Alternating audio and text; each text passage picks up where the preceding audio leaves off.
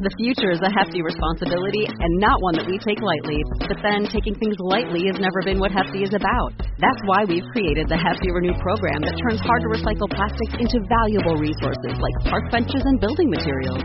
To participate, simply fill up an orange Hefty Renew bag with accepted items, tie it up, and drop it in with your regular recycling. That's it. It's that easy. It's time to rethink recycling with Renew. Particular valued resources may vary by geography. More info available at heftyrenew.com.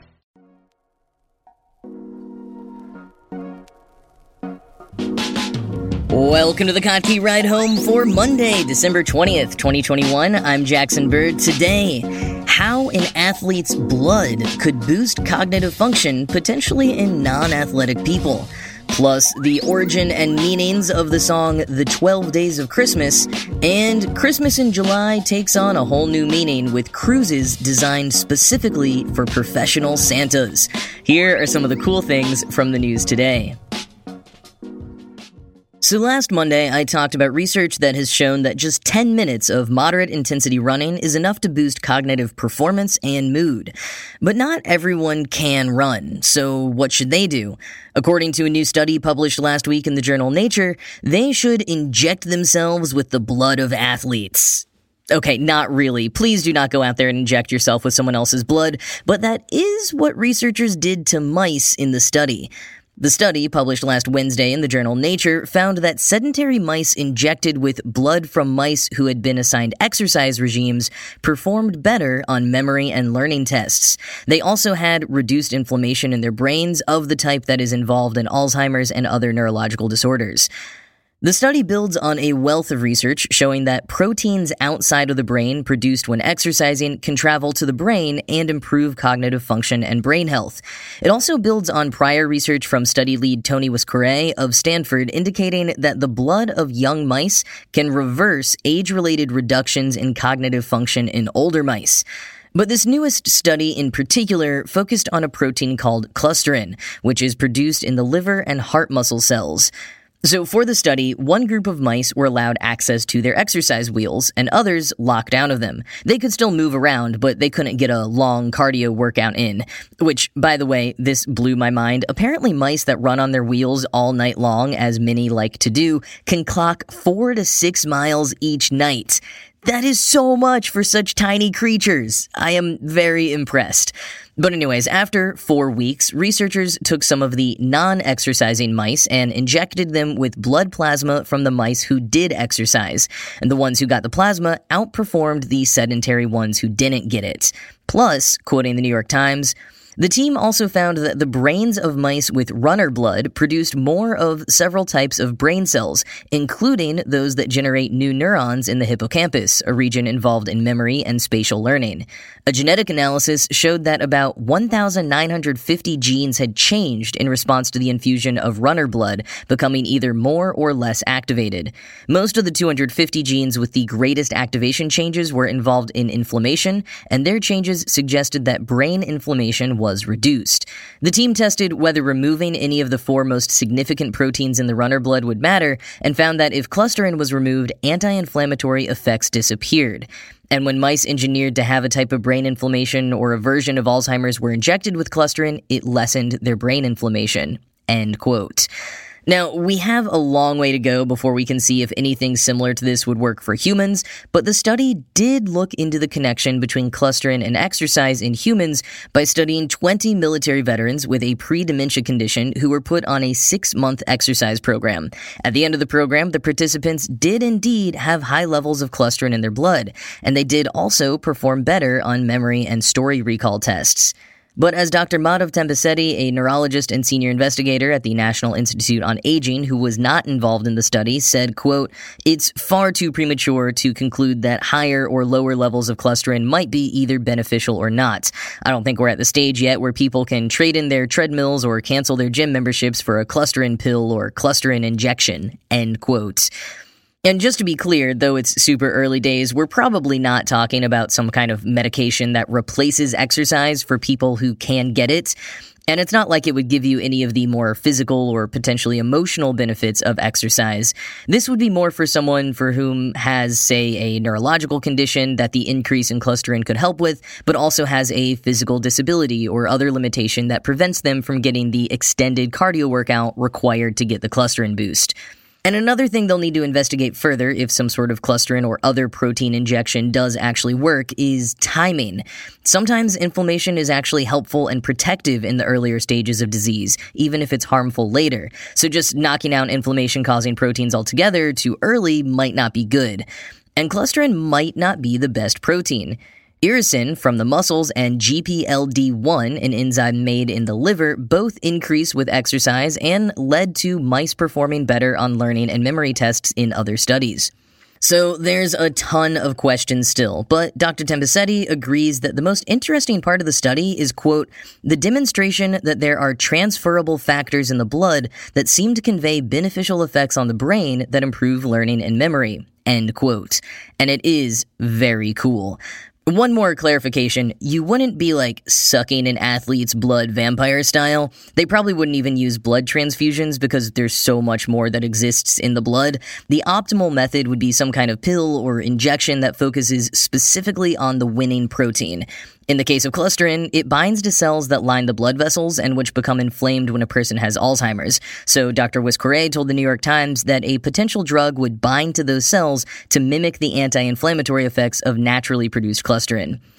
Given how many unknowns there still are, my biggest takeaway from this study is still the fact that mice are clocking more miles a day than I am on my runs. 4 to 6 miles? I mean, that must take them forever.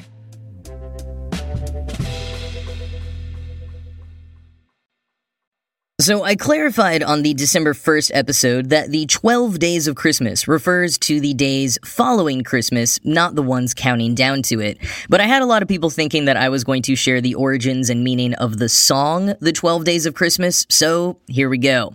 First, if you are not familiar with the song, I like how Vox described it, quote, a Christmas carol in which the singer brags about all the cool gifts they received from their true love during the 12 days of Christmas.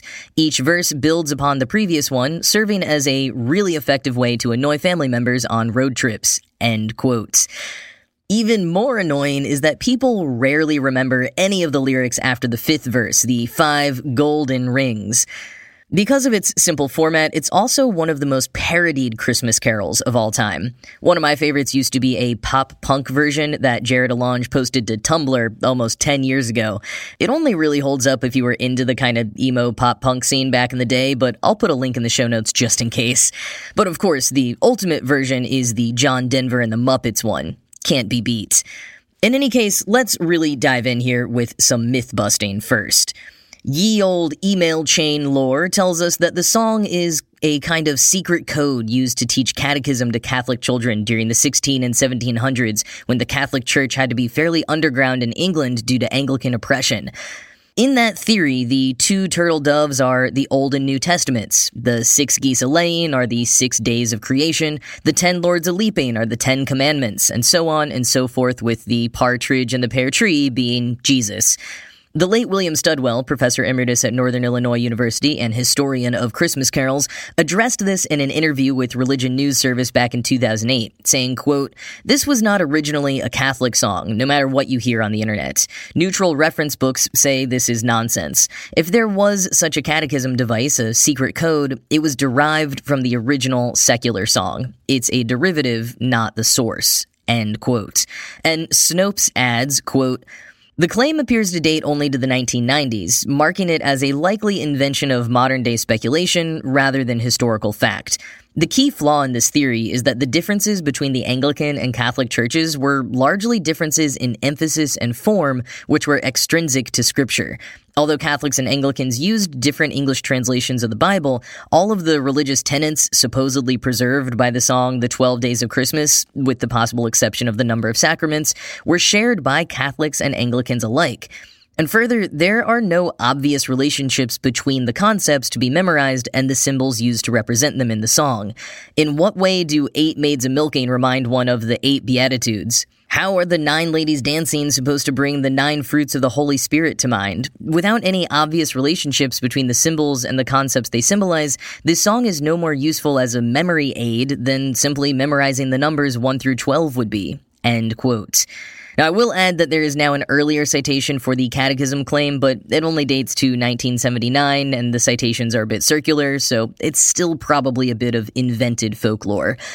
So then where did the song come from? Quoting again from Vox, the history of the carol is somewhat murky. The earliest known version first appeared in a 1780 children's book called Mirth Without Mischief. Some historians think the song could be French in origin, but most agree it was designed as a memory and forfeits game, in which singers tested their recall of the lyrics and had to award their opponents a forfeit, a kiss or a favor of some kind, if they made a mistake. End quote. Other sources point to Newcastle in northern England as the possible birthplace of the song, due to a large number of 19th century citations originating from there, including one that claimed the carol was found on broadsides in the area dating back as early as 1714, which would put it before that 1780s children's book, but this hasn't quite been verified. And while these don't seem to have evolved into the 12 Days of Christmas, there are similar songs in other parts of the world. In Scotland's The Yule Days, there are lines about 3 maids a-merry dancing and 3 swans a-merry swimming, and focuses on the 13 Yule Days, but it's not cumulative like the 12 Days of Christmas. Sweden and the Faroe Islands have cumulative songs listing out gifts that count up in order, featuring things like geese, sheep, grain, and barrels. And Vox also notes that many variations on the English or perhaps French 12 Days of Christmas have existed over the years. At one point, the gift giver was the singer's mom, not their true love, and some versions have bears a-baiting and ships a-sailing.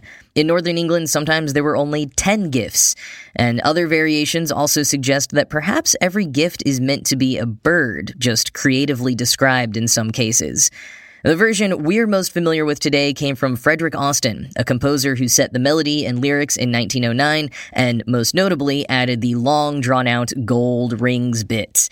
So he is the one that you can either blame or thank for that.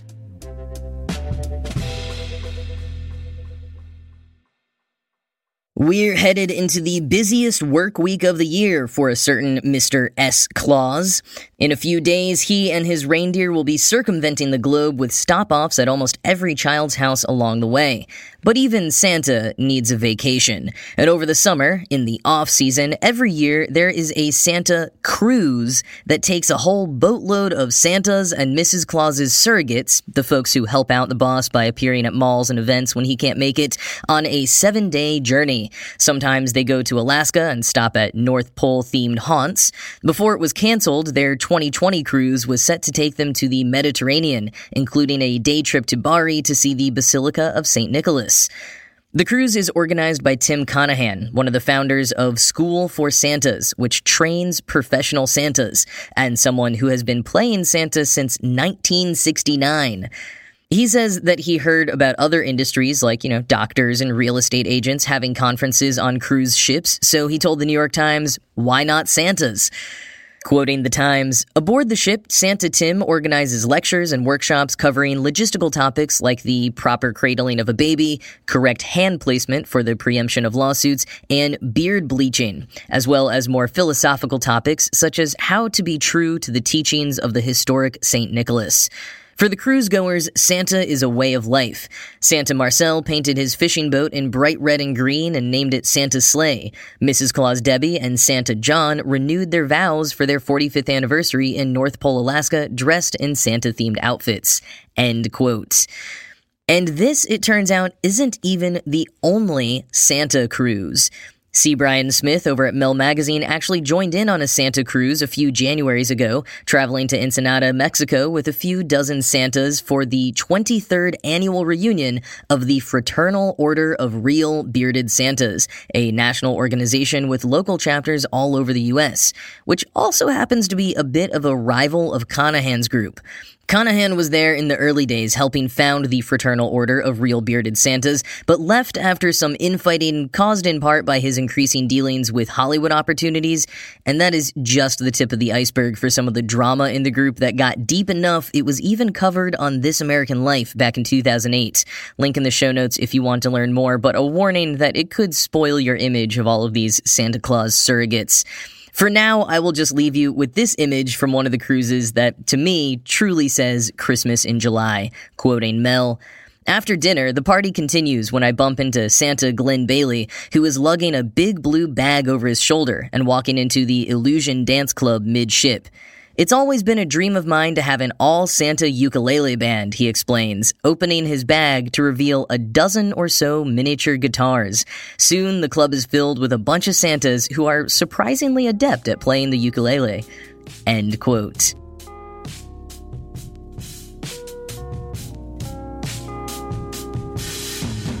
Alright, that is it from me for today. As always, this show was produced by Ride Home Media and Kottke.org. I am Jackson Bird, and I will talk to you again tomorrow.